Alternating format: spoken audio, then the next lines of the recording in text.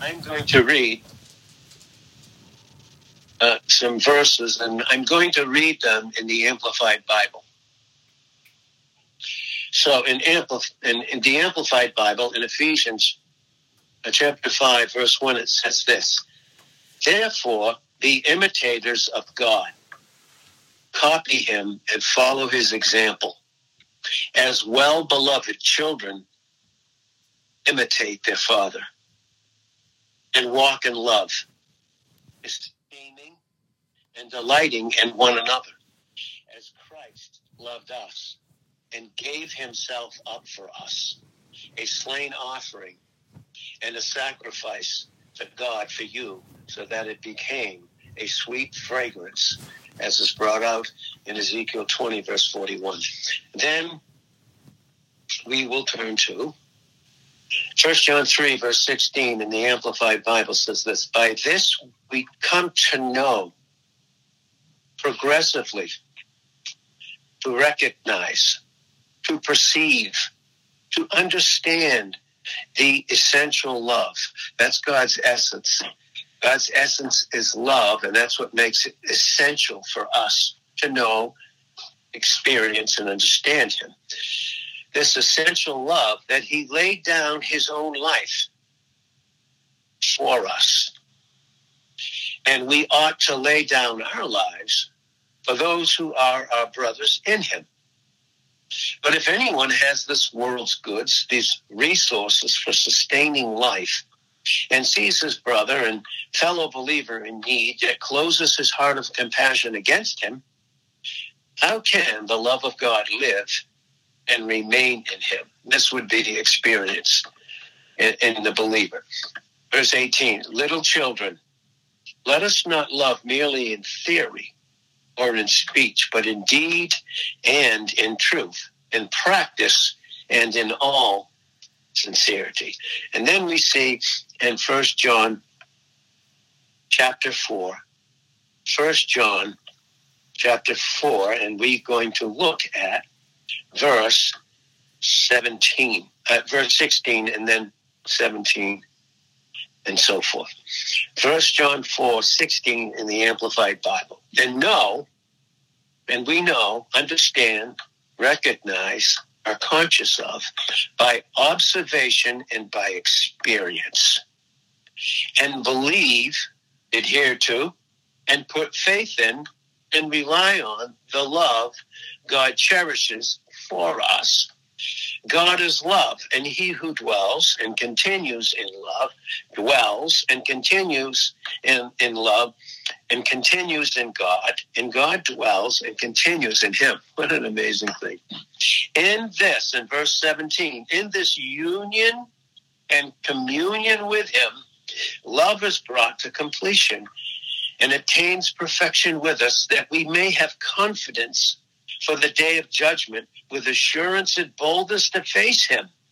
Because as he is, so are we in this present world. And why are we to have boldness? As Christ dealt with all judgment for us in our place before God. Yes. Why are we to have boldness then? Because there isn't any more judgment for us. We have boldness. Now, what would inhibit the experience in reality and that boldness of that image, that we are in the very image and reflection of who Christ is in us? Verse 18 brings it out. There is no fear in love. Dread does not exist. But full grown, notice that, mature thinking, mature understanding, mature experience, full grown, complete, perfect love turns fear out of doors and expels every trace of terror. For fear brings with it the thought of punishment. Punishment here in the Greek is the Greek word kolasis, Kolasis, and it means torture. Torture.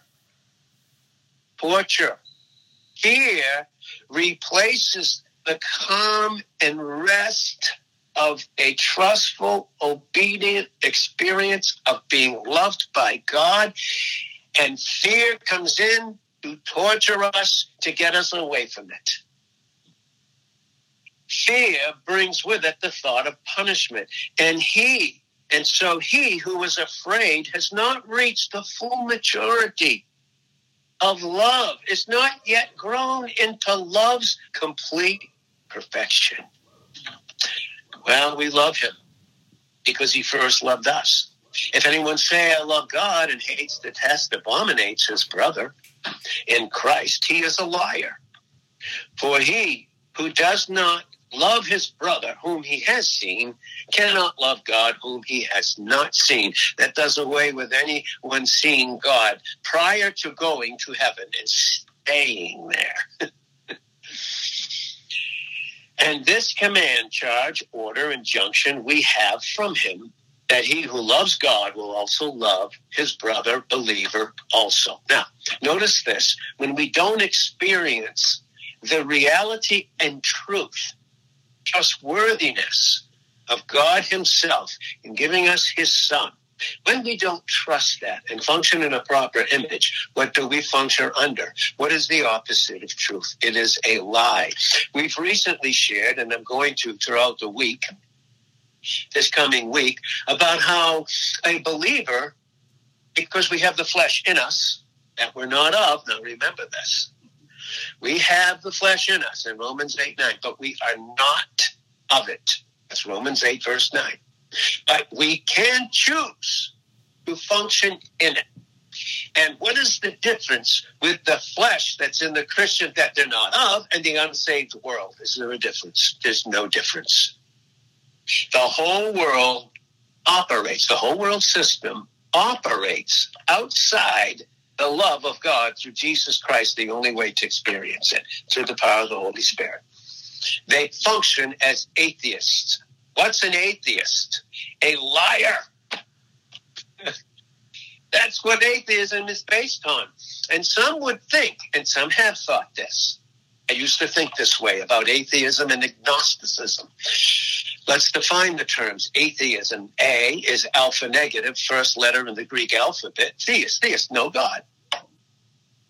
Agnostic is A, alpha negative, gnosis, not enough knowledge. That's a lie. I don't believe in anyone being agnostic any longer. I believe that that they have the ability, God-given ability, if they've reached the age of accountability, to know the truth. Because even creation in Psalm 19, 1 through 6, teaches it. Teaches the precise order, the signature of God as a creator by the signature of his creation. That's enough evidence. And some would think, based upon Psalm 14, verse 1, and 53 in verse 1, where it says the fool, we're going to get into these things in a beautiful way. Remember, we are not these things. There's no condemnation or accusation in who we are in Christ, but can we function in them? And when we do, is God condemning or accusing us? No. Who would be doing that? A liar. Now, when we say, who's the first atheist and liar? Who? Well, in Ezekiel 28, verse 15, Satan was perfect in all his ways. It says, complete in all his ways. Ways of what? Obedience. Submission of his will to his creator until iniquity was found in him. No longer would his will be submitted. Then he became the first atheist. And some think that an atheist is a person who doesn't believe in God. Well, if you read Genesis chapter 3 and verses 1 to 6, you will see clearly that Satan addressed Adam and Eve about God. He just denies him. Do you know what fear is? It's a believer. And any of us can do this. Now listen, no condemnation, no accusation, none. It's not who we are in Christ. I wish I could. I think we brought that out here. By the grace of God, and we're all learning it. How beautiful he's made us to be in the Son of his love. How incredible. How beautiful, majestic, and above every single thing. But while we're here on this earth, can we still function under the liar in John 8, verse 44? And when we function under the liar, who's an atheist. And an atheist is not one who doesn't believe God, because if you study the Hebrew in Psalm 14, 1 through 3, and Psalm 53, 1 through 3, you're going to see very clearly that they do believe in the God out there, but stay out there. I don't want you in my life to be responsible and accountable for you. That's atheism. Never mind this agnostic nonsense. There's not enough knowledge. Come on, you teach a baby how to be obedient. When does that start? When do you start with the baby? Seeing as how in Psalm 58, verse 3, they're born with a sin nature that was passed on in Romans 5:12. So in Psalm 58, verse 3, as soon as they're born, they come out of the womb speaking lies. Do they need to have truth? They have a nature that's going to deny the existence of God in a personal experience. Folks, that's fear. If I operate in it, and you operate in it. Now, let's read these verses, and we're going to stop. So, we know that fear is not of God who is love. It's an antithesis to experiencing love. Now, I'm going to read 2 Timothy in chapter 1. 2 Timothy chapter 1. And verse 1 says, Paul, an apostle, a special messenger. Any more special than you and I? Nope. Of Christ. That's what made him special. Because he was of Christ. His everything was of him. Like we posted, our everything, our all, our everything is our precious Savior, Jesus Christ. To him we owe everything. We couldn't pay, but we can simply receive it in obedience. And that obedience is our love returned to him. And then we have a beautiful, personal, intimate communion and fellowship with him. Paul, an apostle, a special messenger of Jesus Christ, Christ Jesus, by the will of God. Whose will? God's will. He had to submit. According to the promise of life, that's God. God promises in Titus 1:2 and Hebrews 6:18 and in Numbers 23 verse 19 cannot lie. Nor can we attribute evil to God in any other sense, and we'll see that coming up soon. And I do believe, as God would have it, as much as the enemy hates it, to have it printed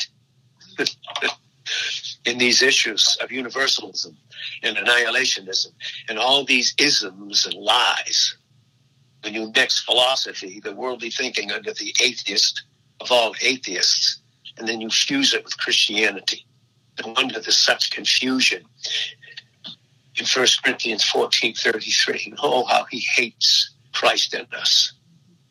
He wants us to get to the place where we, as Christians, he can't change our position, but he wants to affect our experience and make more of an issue what we do and what we don't do, rather than the fact that Christ is in us. He hates it. Hates it. To the promise of life that is in Christ Jesus. Where is life located? Is there any such thing as life outside of Christ? No. It's a what? A ruined, fallen, depressing, miserable existence. Just like the unsaved. To Timothy, my beloved child. Notice that. Remember now, this is not just Paul writing to Timothy. This is the Holy Spirit using Paul as a pen. And he's writing to us this morning. To Timothy, you can put your name there, I can put my name. My beloved child. Grace, favor, and spiritual blessing, mercy, and heart peace from God the Father and Jesus Christ our Lord. I thank God whom I worship. You know, we can't worship God apart from his love. His love actuates our love. That's what causes obedience. It's even grace that we submit to through humility that causes it. I thank God whom I worship. You can't worship love, God, and fear. You will and I will worship one. One will become my master in Matthew 6 and verse 24.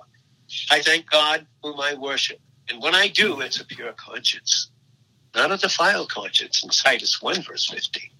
To the pure, all things are pure, but to the unbelieving is not anything pure because it's based upon a defiled conscience experientially. But do we have that in Christ based upon Hebrews 10, 1 and 2? No, we have a cleansed conscience.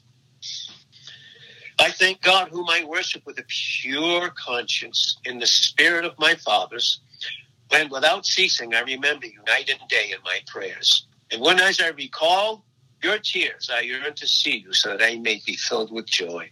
I am calling up memories of your sincere and unqualified faith, the leaning of your entire personality on God in Christ, and absolute trust and confidence in his power. We don't have any. His wisdom, we don't have any. And his goodness. Do we need those things? We have them in Christ, but never separated from him. A faith that first lived permanently in the heart of your grandmother Lois and your mother Eunice, and now I am fully persuaded dwells, has found, like Christ, finding a place in you and your experience through the preaching and teaching of the word. You let it dwell in you richly with all wisdom and knowledge. You let it find a home in you. In Colossians 3, verse 16. And God is making room in us. He's driving out fear and replacing it with love. Jesus. He's driving out every single thing. He wants to make room for Jesus, but before you move in, if someone else is living there and they don't belong there, they must get out. They must leave. That is why I would remind you to stir up and rekindle the embers of fan the flame of, and keep burning the gracious gift of God, which is Christ himself, the inner fire that is in you by means of the laying on of hands with those of the elders at your ordination. Really, now that's not a very good interpretation here. They were just recognizing what he already was in Christ. They weren't making him to become something.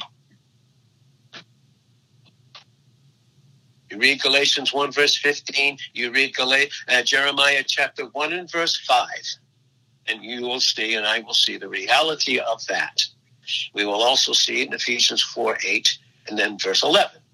For God did not give us a spirit of timidity, fear, of cowardice, of craving and cringing and fawning fear.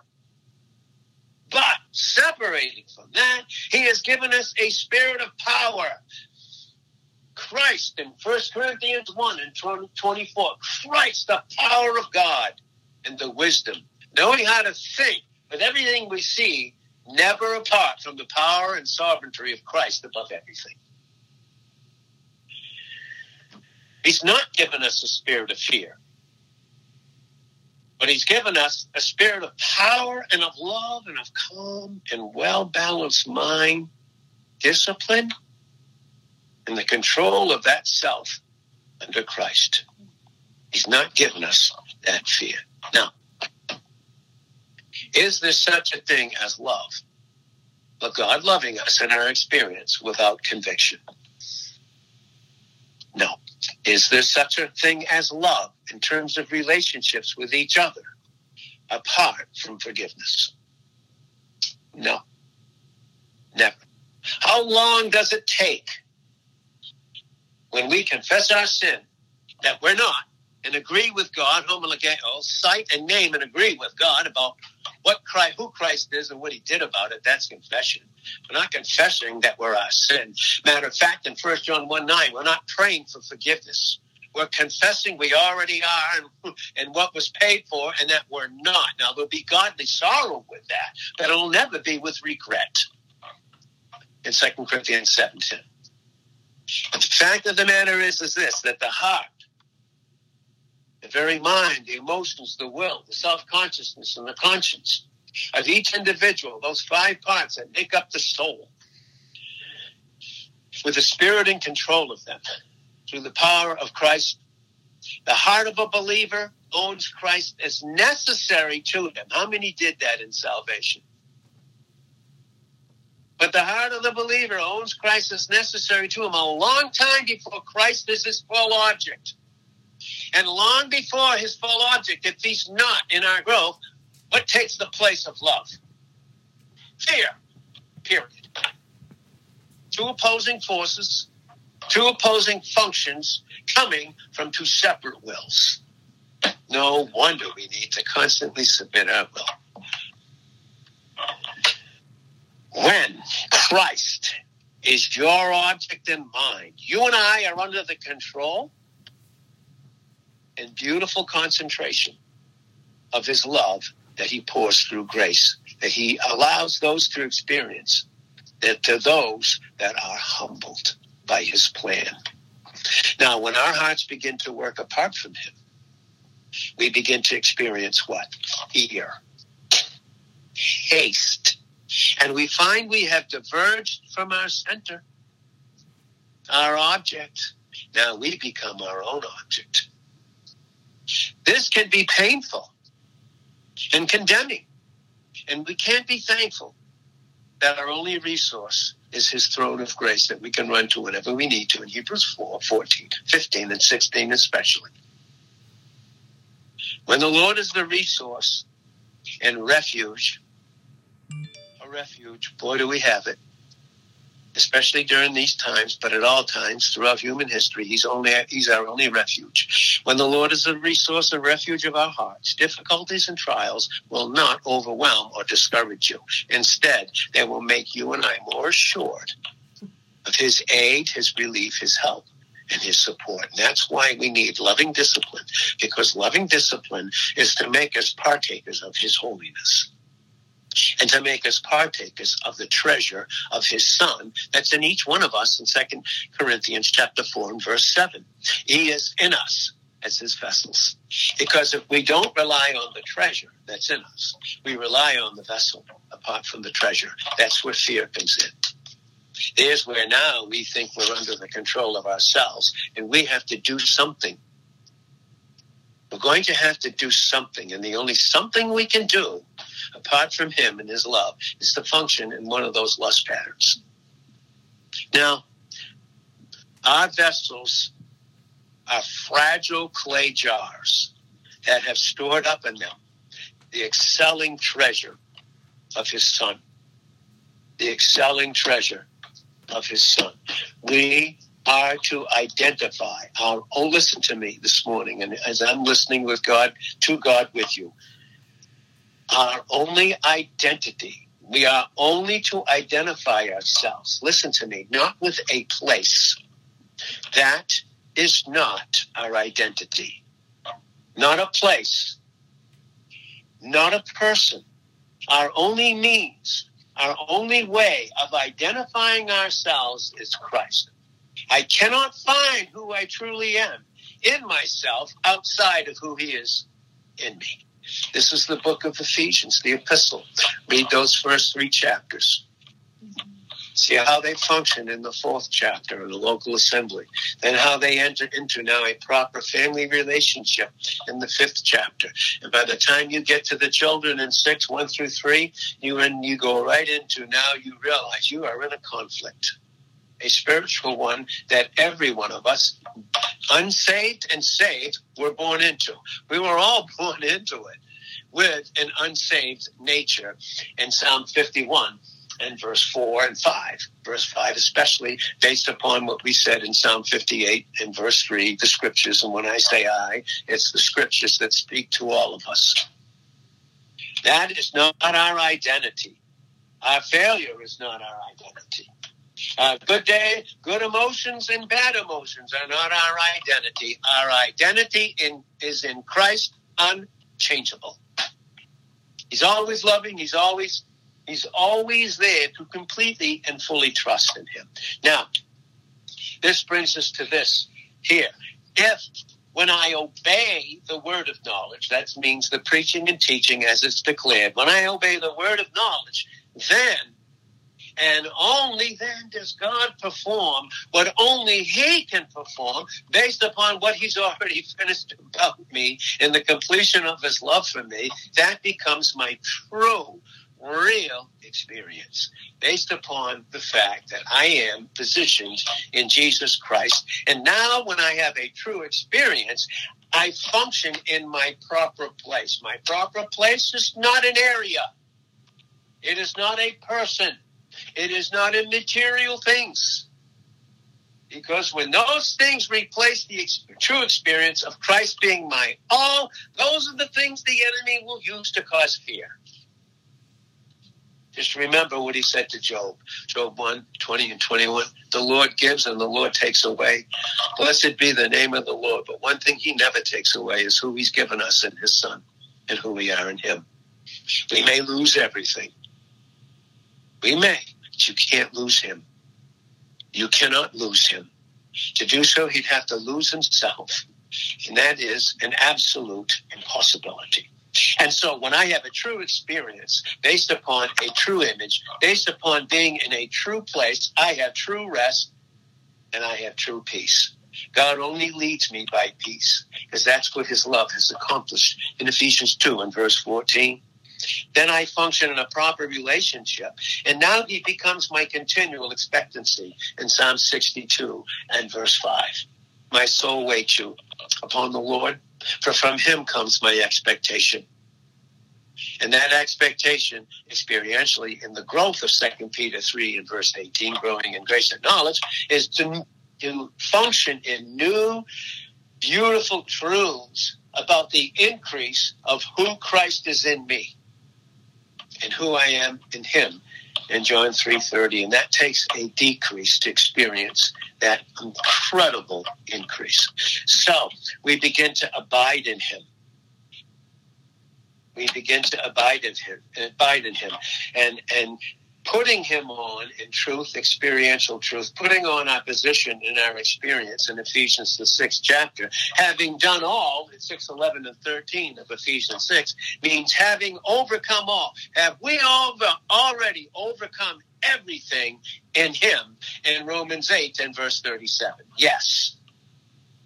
Then we stand when we overcome based upon positional truth, and when we experience that reality of a proper place, then we stand in Romans 5:1 and 2. We stand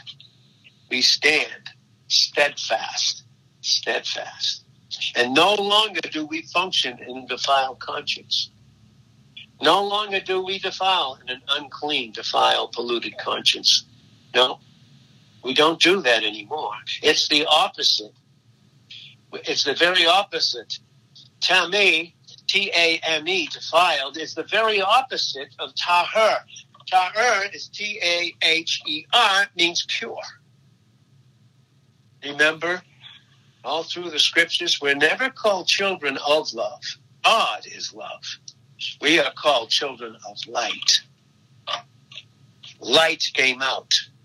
Christ came out, put on this humanity in John 1 and verse 14. And in him, having received him, his love, we function in the purity of the light of who he is. We see that in Ephesians 5, verse 8. We see it again in 1 Thessalonians 5, verses 5. We're no longer children of the night and of the darkness without hope. Fear, constant fear. No, not at all. No, we've been purified. Our minds have been cleansed from the lies of fear because we're in Christ and we're pure. Remember what light is. Light is an element that refuses to be mixed with anything else. It just does. That's light. It's very, very pure. It's very, very beautiful. Actinic, luminiferous, and calorific. All revealing the Trinity in the most beautiful way. That one ray of light that comes through the window has 3 properties. We have that Father, Son, and Holy Spirit working for us constantly, working in us what's already been finished about us, to move out fear in our experience and to move in being loved and trusting him no matter what. To trust him. And in that trust, we have fellowship. We have a share, koinonia. We become a partner. We begin to participate in the reality of who Christ is in us, individually, and who he is in us. And then we have fellowship. Please remember what fellowship is this morning. It's when Christians come together and they share Christ. They don't mix a single thing with it. There's not another thing that needs to be mixed with it. It's just Christ himself. Pure and perfect fellowship. We begin to be a participant. We share in. And as we share in what's been imputed to us in our position, when I am humbled and receive grace, it becomes imparted to me. Then I have fellowship.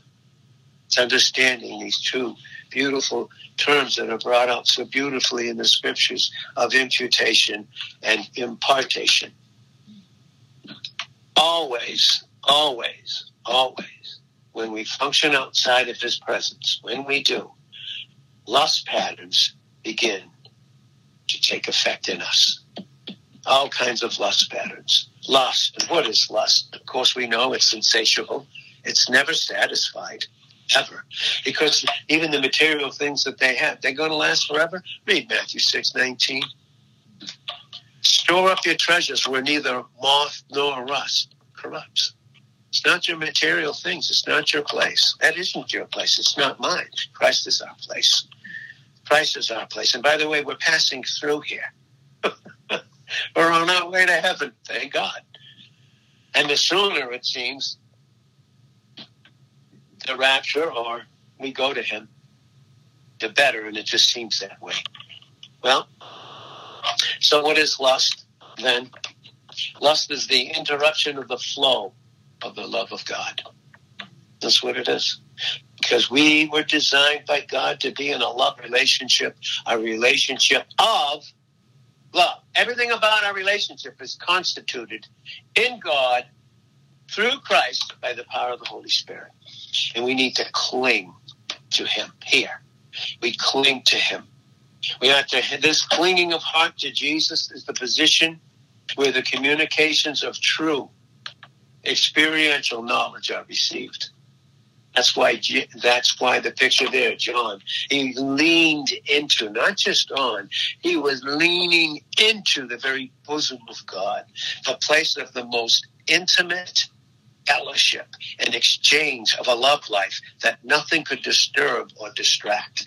In terms of humanity, Christ had to come out and put on humanity so that you and I could experience it in this wonderful measure.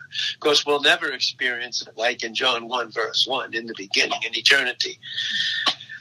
The Son is dwelling in the bosom of the Father. That's love. But he had to come out as light. That's why he's the light of the world in John 8:12, to bring us back into this love relationship. And what a beautiful picture. We're going to wrap this up this morning, but listen. If our souls, if our self-conscious capacity is needy, and only through grace do we desire to understand God, do we desire it? You know, even proper desire is something that God has to humble in us to make it, to give us proper desire, his desire in Psalm 37, verse 4. When I delight myself in the Lord, he gives me his desire that he designed for my heart. And then with that desire and that love, I roll all my care, everything on him in Psalm 37 and verse 5. That's what I do, and that's our privilege of what we do and where God has called us to. And we begin to do that. And there's always then, in this way, God always makes a sure way for us in everything. Everything. And that sure way is Jesus Christ himself in John 14 in verse 6. He said, I am the way,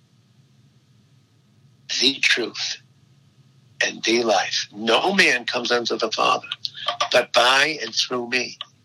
14:6. Because the way of man is not in himself in Proverbs 20:24. It's not in man to find his own, to direct his own steps. That's why the candle of the Lord, and the spirit of man is the candle of the Lord in Proverbs 20, verse 27. The spirit of man is the candle of the Lord, lightening up all the inward parts. And the way of man is not in himself. In Jeremiah 10 and verse 23, it is not in man to direct his own steps. But only God, through his love, directs us. And when it's his love, it's always by way of peace. Never by way of fear. Ever. Never. Not anything. We can have fear in the midst of the storm. Hopefully it's taken an unbelievably hard right out to sea. Well, we're going to close, but we need to wait God waited patiently, and we need to be patient with each other, to be taught and led. And God had to be patient while he would teach and lead his children. Is there room for growth? Yes. No doubt about that. There's no doubt at all for room for growth. But folks, there's just as much ample room for unbelief too. To act like an atheist. To say no, God. No. Based upon sight. We walk by faith. Absolute dependence on God and in his love. Listen, not by sight in 2 Corinthians 5:7. It's not by what we see, because by what we see, sooner or later, when it dictates to us, will cause fear, because nothing about us in time, other than Christ, lasts forever. Forever and ever. Ever and ever and ever. There's plenty of room for growth, but plenty of room for unbelief. And the evil heart that's still in the flesh, but not that we're of, could readily find, and does, difficulties to stumble over. Not impossibilities. They just become difficult. Things become difficult to us by sight. Why? Because fear's directing us. Fear, fear, fear, fear, fear. Constant fear. Fear. Remember, they were in the boat with Jesus. They're in the midst of the storm. In the midst of the storm, they woke him out of his peaceful sleep, because he was sleeping in the midst of the storm. Do you know what he's doing? He's resting in us in the midst of the storm. Yes. Fear. Constant fear. Fear on every side. Fear, fear, they say. Jeremiah, the 20th chapter, 9, 10. Fear on every side. Fear. Fear. Based upon others, people's fears and their struggles.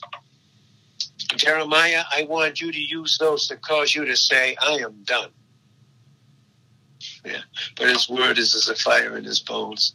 He was weary with foreboding. He could no longer stay there. There's no place to rest in fears. There's no place for us to rest in fearing for others, our own fears, or making their fears ours. Why not just trust God and experience his love and have the freedom and relaxation of a calm and a perfect peace? Well, plenty of things to stumble over. Not because they're impossible, but because they become difficult to sight. But faith always finds out the way. Repentance always finds out the way to understand God. Not that some things aren't hard. There's many reasons the enemy will give us to make them hard.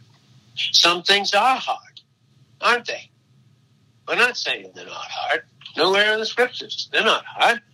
Yet faith pursues its narrow path through obstacles and dangers. Because it trusts God by faith, not in what it sees. Not settling down here and bringing Christ down here with us. No, we're headed to a heavenly home, to be with Christ, to be with him. And what happens? To be ignorant is one thing. No, that's room for growth. That's right. To be ignorant is one thing.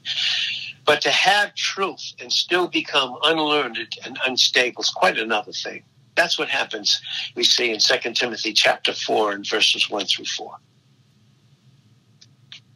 I love what someone said. They said that others that have wisdom other than the wisdom that Christ is, read the 8th chapter of Proverbs in 1 Corinthians 1 and verse 24. They might be as wise as Plato and prudent as Aristotle, but not learned in God's will and the knowledge of God's own mind. This is the learning that we should value above everything. Above every single thing. Everything. Listen, God has not given to you and I the spirit of fear. Not for any time or any place. You could tell me what any time or any place has he in his eternal mind not dealt with every single thing in the perfection of his plan based upon himself and his thoughts, can they fail?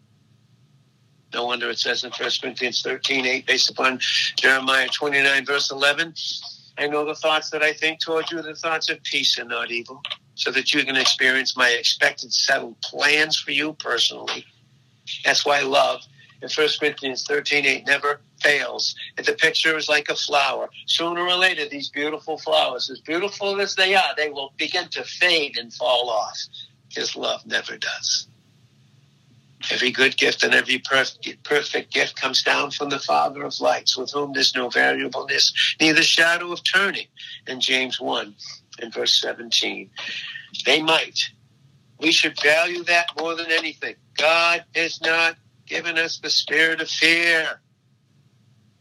In place of it, power, Christ, love, and a very well-disciplined mind, knowing how to think experientially as we're passing through. In 1 Peter 2:11, we're strangers and pilgrims on this earth. We're passing through. Our place is not here. Our place is not material things. Our place is not our job, and we are not to identify ourselves with him or other people. Christ is my identification. And in that, we have true fellowship. And in that, there's no fear, nothing but love. So we're to build ourselves up individually as we have the word and come in here and talk as much as we can. As much as we can. And God knows. Build yourselves up on your most holy faith. It's very personal. Build yourselves up on your most holy faith. And when you do, you keep yourselves in the love of God. And you will experience peace in Philippians 4:7 that acts as a garrison and a guard around you, keeps you in him, in the eye of the hurricane where it's all peaceful, and keeps out all that other debris that's flying around and seeks to enter in and disturb that peace. Did you know that God's love, the love that the Father and Son have always had, even through its eternal love, so nothing in time could disturb it, by the way. Nothing disturbed their relationship in John 1:1 and 2.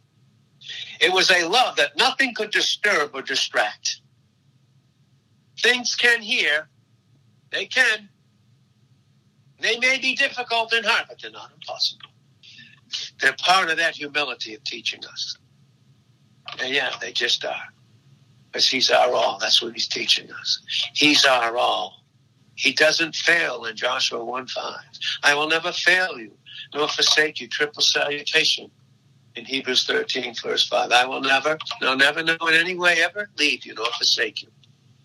We are not part of the lying world system under the atheistic liar who not says that he doesn't believe in God, just says you can't trust him.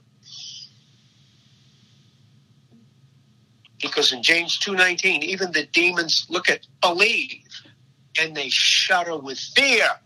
Demons shudder with fear, but still operate in the insanity that they're going to have their own way.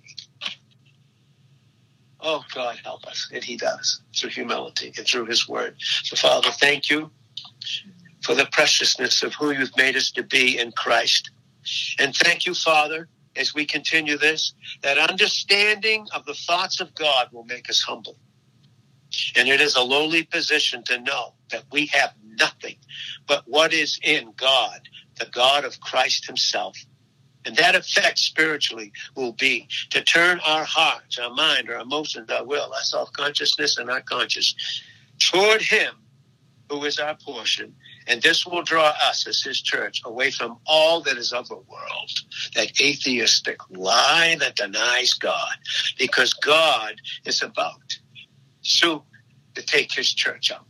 Oh, he's taken so many of our loved ones now, but soon he'll call up his church out of this world. And this will force her to find her resources of joy and strength only in him.